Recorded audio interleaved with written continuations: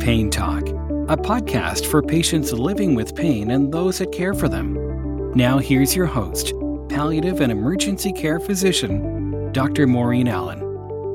Welcome back, everyone. I'm really excited to talk with Dr. Jen Potter today about a recent body of work by her and her colleagues, Danielle Perry and Jessica Kirkwood, in the Canadian Family Physician Tools for Practice section on February 22nd. So this is hot off the press.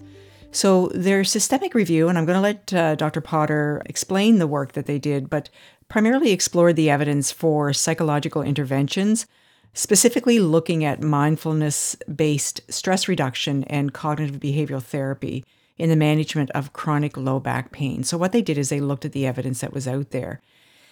And it seems, I don't know about you guys, but recently there just seems to be an overabundance of resources that recently regarding psychological interventions for chronic pain. So it is really important for us to explore the evidence.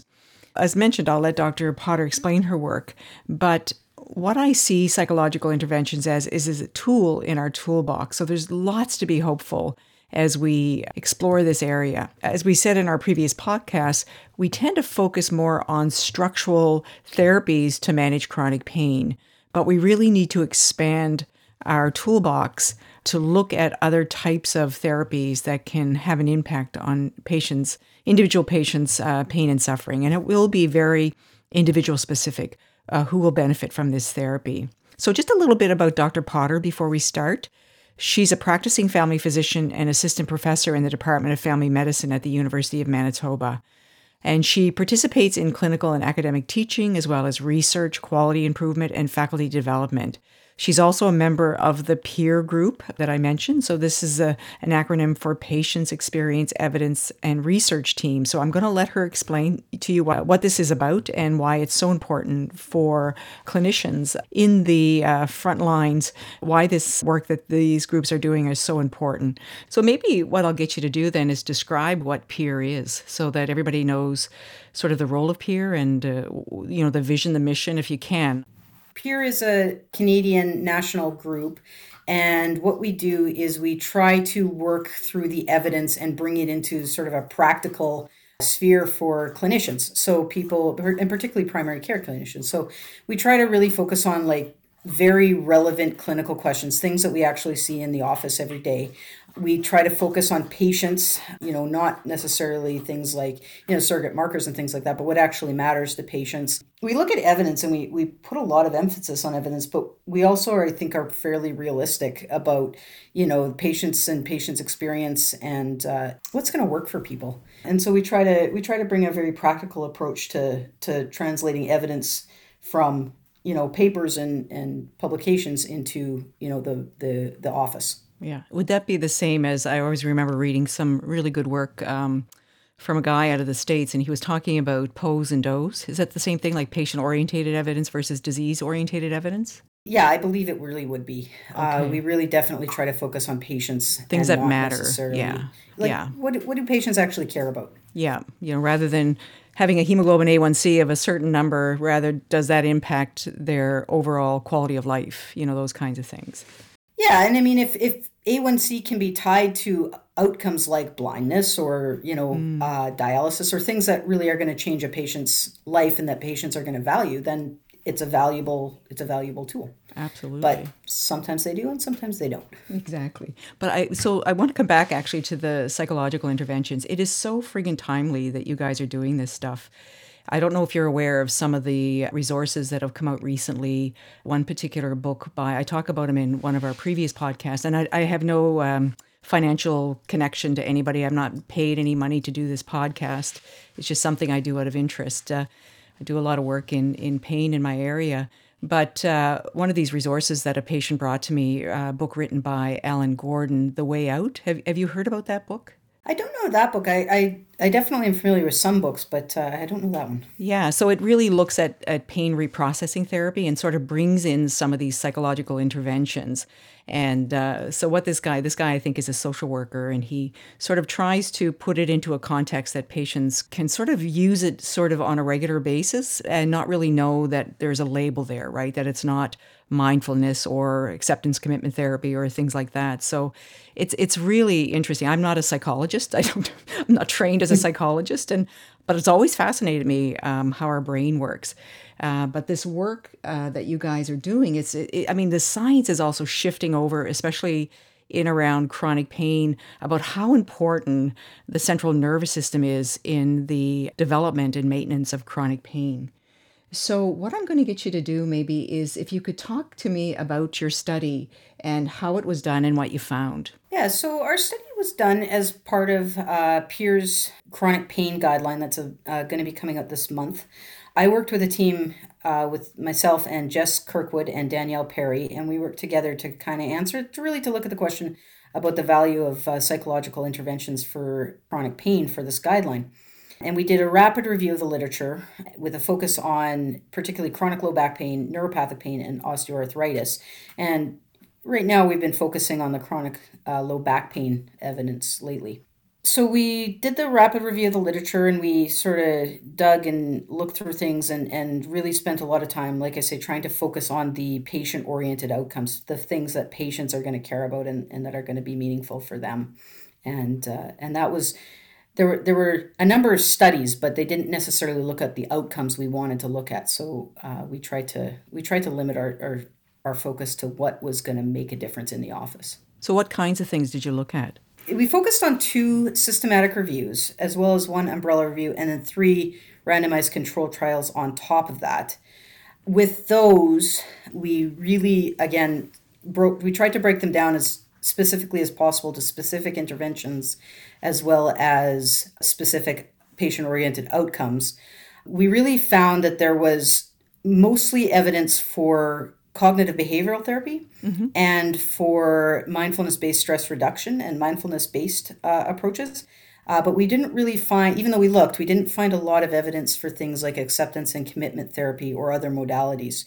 So that's really where we put our energy. So can you define what those therapies are, Jen, what sort of characteristics they have, so people can understand exactly what we're talking about? Yeah, so a mindfulness-based stress reduction approach, so that would be basically a collection of exercises that are designed to bring a patient's attention to the present moment, not thinking about the past, not thinking about the future, but really what's going on in the here and now, with the goal of decreasing arousal and emotional reactivity, so the amount of distress that is going on. And it's usually done as part of a group program. The second area that we looked at was cognitive behavioral therapy, which is primarily, and that's something that most of us have at least a passing familiarity with. It's used for many, many, many different clinical conditions. And it's really aimed at identifying and correcting distorted perceptions and beliefs. And then there's acceptance and commitment therapy, which has some overlap with both of the above. It tends to focus on accepting thoughts and emotions as they are, looking at one's values and thinking about one's values, and then taking action to embody those values. Again, not something we focused on a lot just because we did not find a lot of studies on it. So is there a difference between mindfulness and mindfulness-based stress reduction? Mindfulness, I think, is just a broader term. It's a broader, it's not necessarily focused on stress reduction inherently. It's more focused on, identifying sort of what's going on right now. Whereas the mindfulness-based stress reduction is focused on taking that sort of connection to the moment and reducing the stress that it's causing. Do you practice these techniques in your clinical practice? I am not an expert practitioner, so I wouldn't do like a in-depth session, but I will sort of do, for example, I'll do some grounding exercises with very anxious patients. We'll do a little bit of cognitive identification with patients in my office. Because I'm also not a practitioner in these areas. I am actually going to interview one of our psychologists with the Mentorship Network, who hopefully will even provide more sort of instruction. But for me, when I think about mindfulness, because I think where we can trip up sometimes, like a lot of these things sound like a lot of work and a lot of expertise. And I'm thinking, how can I integrate something like this in clinical practice? And the way I think about mindfulness in particular, the other ones are a little bit more challenging, I find, is that I just think of awareness. Like, it's like when you walk outside, rather than kind of get lost in my thoughts, is to listen to the birds, right? So being present or trying to practice it in that way. I don't know if that sounds strange, because once you start to add in things, because when I think about stress reduction, I always think about breathing techniques. And for me, trying to do breathing techniques that help to calm me, I almost feel like I'm hyperventilating sometimes. I don't know if you get that experience or so. Some people are very good at these techniques, but I find them really hard to implement for myself, let alone trying to encourage patients to do these. Yeah, and I think a lot of times we get tied up in we're trying to do everything, right? Yeah. We're trying to, achieve stress reduction, and really it almost is counterproductive in the mindfulness space where if we could focus on let's just think about I just walked outside, the air on my face is cold. Yeah. I can feel that the sidewalk under my feet is hard and now I'm walking on the grass and now it feels softer. Things like that. So and instead of trying to focus on the goal, which is stress reduction, Yeah. focusing more on let's just do the steps. Let's just do the first thing and just not worry about the results, but just worry about the process, at least right off the bat. Yeah, and there's so many cool resources out there. And like I said, I don't get paid by any of them, but even to try and just, I'm going to mention one particular thing, Headspace, that all they do is they get you just to breathe. And they don't tell you how to do it or what to do. They kind of put this imagery in there. And I do find things like that can be very helpful where there's not too much information coming in at the same time. Absolutely. Yeah. So I think what really stood out for me when I was looking at your paper is when you described that approximately a third of the patients, 32% for CBT and 30% for mindful-based stress reduction, found either that their pain was completely gone or that they felt much better at 52 weeks. So you were looking at a number needed to treat of 1 to 7. I mean, that's amazing. When I think about the pain self-management program that I'm involved with here, and it's a multidiscipline clinic, you get attrition from, the number of people that will actually attend, but also as you start to do some of the sessions, by the end of it, probably, 2/3 of patients have actually stepped away from the program. But I thought this was quite interesting. I mean, could you expand on that? Yeah, I mean, so first of all, these numbers came from a research setting, so you definitely have motivated patients enrolling in these studies. So that may be one factor. Pain is just so complicated, right? So, about 30% of people got better with the interventions, but about 20% got better just from the control groups. And so, pain is just, we don't really get it, right? We don't really know exactly how pain works in the brain. We're just sort of starting to. I think what we're doing, just like with almost everything we do in medicine, we're really just trying to skew the odds of patients getting what they need and what they want, which is, pain relief in this case. We're just trying to skew the odds. And it seems that the psychological interventions do seem to do that.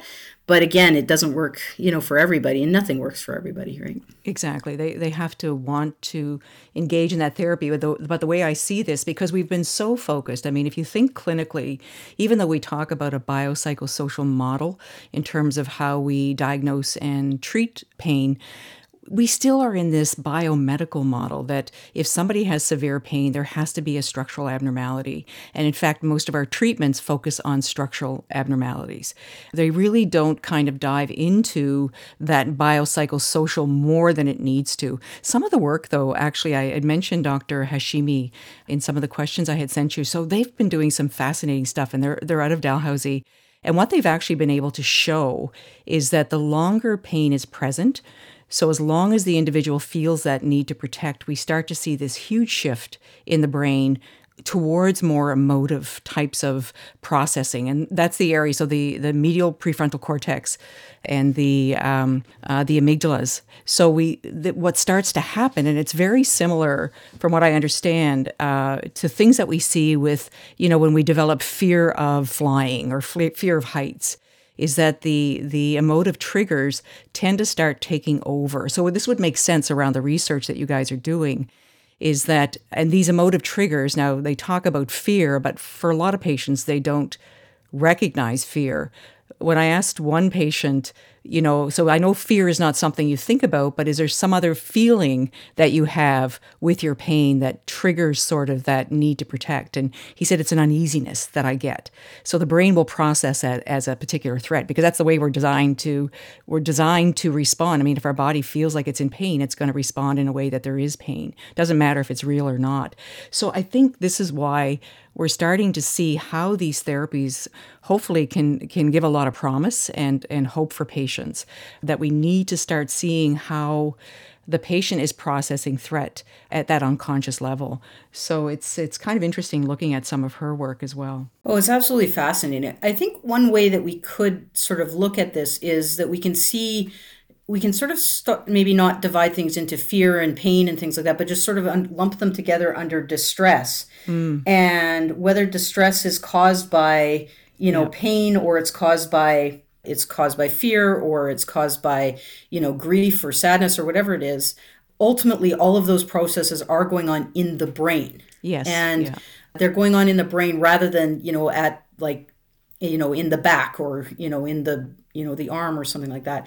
That's not to say that the pain is made up, because the distress is real. Yeah. But if we think about in terms of less, how much of this is a structural problem and how much it is a way we handle that structural problem, or, the way we handle the signals we're getting, then I think we might be able to change the thinking a little bit. Oh, absolutely. I mean, I've heard it described. It's kind of interesting. So, we think about, because there's a lot of things that we do every day in healthcare around pain that really confuses patients, especially patients with chronic pain. So I work in a space, I work in an emergency. I'm in a rural practice. That's why it'll seem like I'm doing lots of things, but it's a rural practice. So I work in the emergency room, but I also do pain addiction and palliative care. And when I see patients in the emergency department, our pain scales are they don't work for patients with chronic pain. What patients are trying to do is they're trying to adjust their intensity to fit what we think. I mean, I had a great story of a patient once. She came in and nurse, when she triaged her, asked her what her pain intensity was. And she said, well, it's 12 on 10. And the nurse looked at her and said, you can't go higher than 10. And so she very quickly corrected her number. And I said, that is insane, because we're asking patients to describe their intensity or their experience. And then we're telling them that if they don't fit into our model, then there's a problem, right? So many of the tools we have just don't work well to really explain the intensity of pain that patients are experiencing. And it is so real. And the way that I've understood it is mostly around neuroplasticity. It's faulty wiring. And so that neuroplasticity can adjust in one direction, both it's happening in the brain, but also happening in our peripheral nociceptors. But so it can go in one direction and it can come back into another direction. So that's the beauty of sort of being open to adopting techniques that might be able to change how people think about the process and be able to get some semblance of quality of life back, But anyway, the whole research area is fascinating, and I think we're in the right direction, honestly. And I've been using a lot of the techniques around pain reprocessing therapy, and I find that the numbers of patients that are staying in the clinic are a little bit better. So anyway, we talk about that in previous podcasts. So I do think there's something to it, and I think the patients that are ready to take it on are really quite happy to see it happen. So the other thing I just wanted to ask, to bring you back to your study, Jen, and I didn't read the papers actually, that the randomized control trials that you used, and I apologize for that. I just didn't get a chance to do it. You talked about the age and gender of patients in the studies. Did you guys look into ethnic groups or ethnic diversity in the study? There were no comments on ethnic diversity in the studies, unfortunately. Of the 3 RCTs that we looked at, one was done in the UK, and I believe the other 2 were both in the US. And so, beyond that, they really didn't comment on ethnicity. So one of the things that I often, especially when I come back to mindfulness, when I think about some of the behaviors that we see around, I was just looking at my mother-in-law, in her prayer beads, like that. To me, that's a form of meditation or mindfulness, or even when you're looking at sweat lodges. So it has a different name. So one of the questions I sometimes will ask individuals is, what works for you when your brain needs to find that place of calm? Are there particular practices or cultural things that you do? But it would be really interesting to look at these from a study perspective as well, because I do think it's important. Some people would look at you with the concept of mindfulness and say, well, we don't do that in our culture.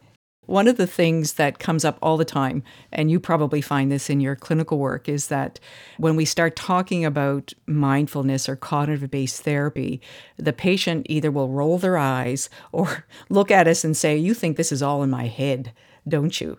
How do you respond to that in clinical practice? Yeah, that really happens all the time because a lot of patients with chronic pain have had lots of experiences where their pain has been dismissed or minimized, or they're sort of thought of as drug seeking or something like that. So yes, a lot of patients will definitely be very sensitive to the idea that you don't believe me, or you think I have alternate motives here. I think the focus is on empathy and validation. This pain is real, right? And so what I usually try to point out to patients is, hey, I do not think you're making this up. I think this pain is real. What we do know is that over time, your brain processes the pain one way when it's first happening, but over time it starts to change in the way it handles this. And so although maybe at the beginning, the signals you were getting maybe were coming from your back, what eventually happens is your brain is now becomes wired to sort of see these pain signals happening all the time or most of the time.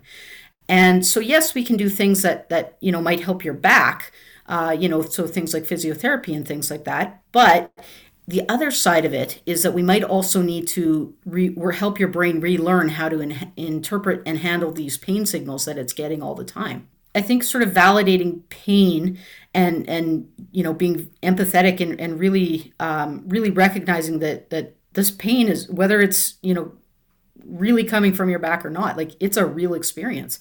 And I've sort of tried to stop asking questions about pain scales and how can you quantify this pain for me, and focusing more on, okay, what are you able to do, and focusing on function, and then also on the distress. So things like, is this causing you a lot of anxiety? Is this triggering mood symptoms for you? Those sorts of things. So focusing more on the distress and the distress experience rather than sort of give me a number on a pain scale. Yeah, absolutely. And so the other thing that I find can be very helpful is that if you get the patient to tell you, because what they do understand is what intensity of pain they have. They may not be able to quantify it, but often if they go, sort of high, moderate to low, and why I feel it's important that we're able to kind of quantify it in that way is that when that intensity is super high, it's just like a high anxiety state, Jen, in the sense that patients are only taking in so much information.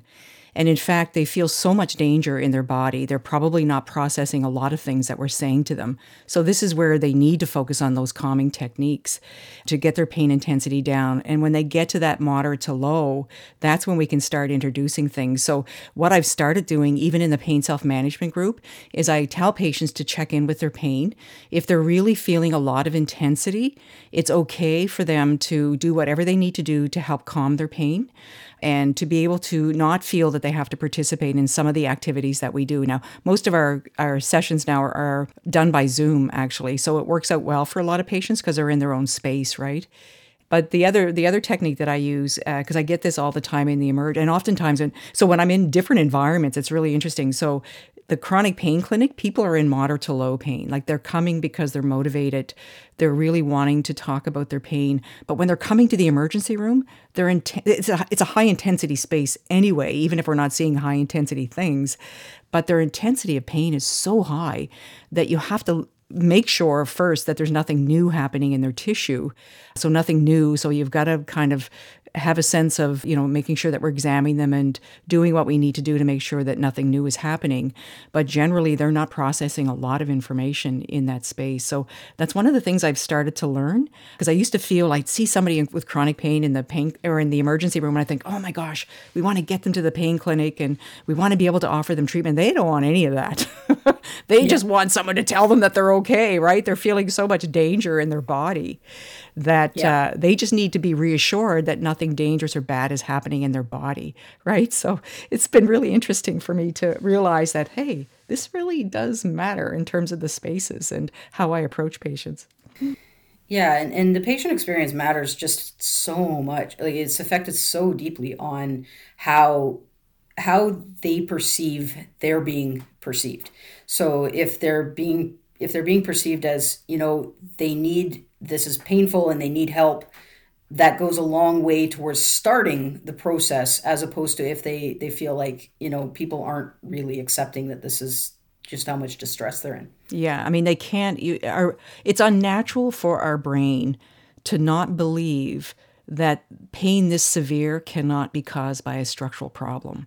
It's just unnatural, Absolutely. and yeah, so it's really hard Absolutely. for patients to kind of wrap their head around that. And it's the other thing that I use that sometimes helps. So I just had a case here recently, a young woman who came in with severe belly pain, and we were just trying to figure it out. And she actually was, because I find a lot of these techniques work really well, even for patients that are coming in with acute pain, but we're still not able to find a reason for their pain. And so came in with some severe belly pain. And just got worked up considerably, and still we couldn't find a reason, and all of her indices and everything. So she said, "Do you think this is all in my head?" And I looked at her and I said, "Are you having pain?" And she said, "Yes." I said, "Then it's not in your head, it's real. What I can tell you is that it's not dangerous or bad. It doesn't mean it's not real." So why our body feels that need to protect us at that point, it's different for everybody. So we just need to help patients work through that. The other thing that I just wanted to talk to you about, Jen, because I don't know what your resources are like in the Winnipeg area with respect to mental health and addiction resources. Do you have access to supports for patients to develop some of these techniques or to use some of these techniques, or is it all sort of clinic-based in your office? We do have resources, and particularly in my clinic, which happens to be like a multidisciplinary clinic by design, that is very helpful. It's really, it is challenging to access these resources because they are limited, and COVID has made everything more difficult and increased wait lists and everything. I think as a practitioner, I'll do some of the basics in my office in a clinic, but I really find that the expertise of our psychologists and our pain team and our pain clinic is really, really critical. Yeah, absolutely. Do you I wish do we you had have better access. Yeah. Oh, it's just, well, we did have a psychologist as part of our chronic pain team, but unfortunately, she had to leave the practice, and so we haven't been able to recruit another one. And I'll tell you, we really miss having that aspect of that support.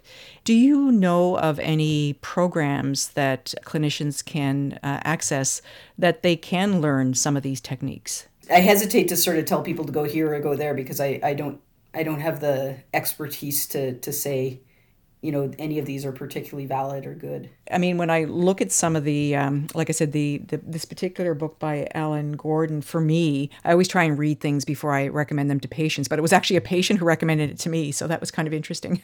So I read it, and I was like, wow, these techniques are really interesting because they were very simple. They made them very, very simple, and it was really about helping patients separate out their structural pain from what they call neuroplastic pain or chronic pain.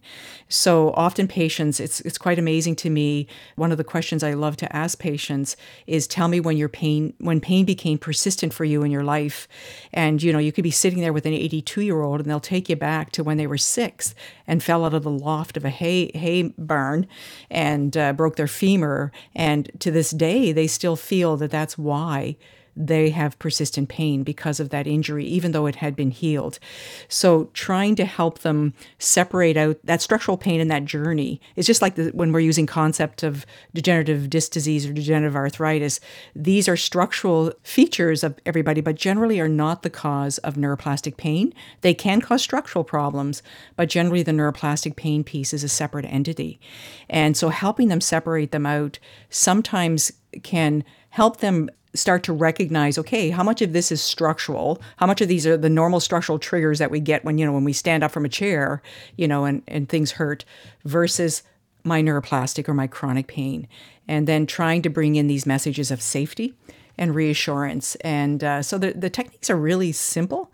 He does use some mindfulness as well as some acceptance commitment therapy. But, after talking with you, obviously the evidence isn't there so much around the acceptance commitment therapy. But I don't know if you've had an opportunity. There's a really good paper that really helps to summarize these two that I often recommend. It's by Mark Lumley. I'll put it actually in the notes, a link. But it's sort of it's an integrative assessment and treatment model. It's a psychological therapies for centralized pain. And these guys do a beautiful job in summarizing them and brings in this whole concept around pain reprocessing therapy and how to use some of these techniques. And I think this guy's book is really based off that. But I'll definitely put a link in the notes around that, because I do think it's a great resource for clinicians just to kind of read it and say, wow, this is kind of cool.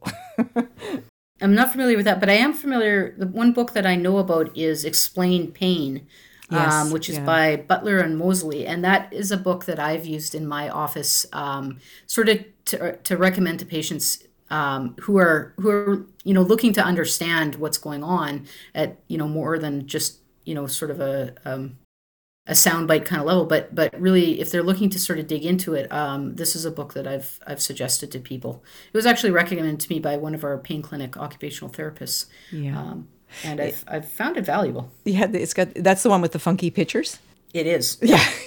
Very neat art in it. I know. And there's an interesting story around that I won't share with you. But those guys have done, that was one of the very first books I got exposed to when I went, wow, this is pretty cool. Anyway, I think any way that we can help to understand it ourselves, because obviously what we want to do is to see patients get back to a functional quality of life. Chronic pain is a devastating illness.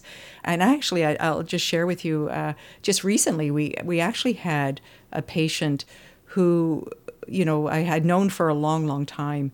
And it just was really sad. She actually had requested MAID because of the significance of her suffering. And she actually qualified, which was, I found it very hard, because when I think about some of the evidence that's coming forward, I'm thinking, wow, to feel that hopeless and to feel that there was no hope, I just found that really sad. But it's just understanding how impactful this disease is for patients. And it is recognized now by the World Health Organization as a very distinct disease. It in its ICD-11 classification has finally given chronic pain the diagnosis and the attention that it needs. So I just think it is important for us to get ourselves as knowledgeable as possible and to be able to reach into some of these resources, so hopefully to impact people's lives. That's a pretty profound statement on that patient's level of distress. Yeah, it broke my heart. And I remember sitting with her, and, obviously everybody's lives have some complexity, and she had lots of complexity, but for her to be at that point in her life, and to be feeling that way, and to have gone through multiple different assessments, it just made me pause, honestly, because I don't think we understand how life-threatening chronic pain can be for some patients. This was obviously her decision, and she was supported by the MAID team, but it really made me stop and pause for sure. So listen, I'm not going to hold you up anymore, Jen, because I know you've probably got lots to do today. The other thing that I was really curious about is, because I think the thing about these therapies, we often think in medicine, what's the risk, what's the benefit? And that's the way I kind of think about things that we're introducing.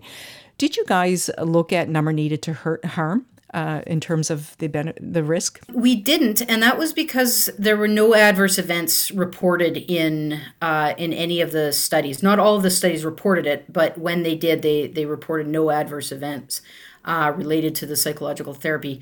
I agree with you. I'm definitely, and with peer, we tend to be very, very mindful of not just benefits, but also harms and costs. And so we were looking for that as well, but it just wasn't in the papers. Yeah, I think I would feel that if the patient is motivated and interested in the therapy, that the harms would be fairly low. That would be an assumption on my part, but because I think about all the things that we do to patients, looking at, number needed to treat, especially in chronic. The tools that we have to manage chronic pain have really been discouraging, to say the least, especially around the pharmacotherapy.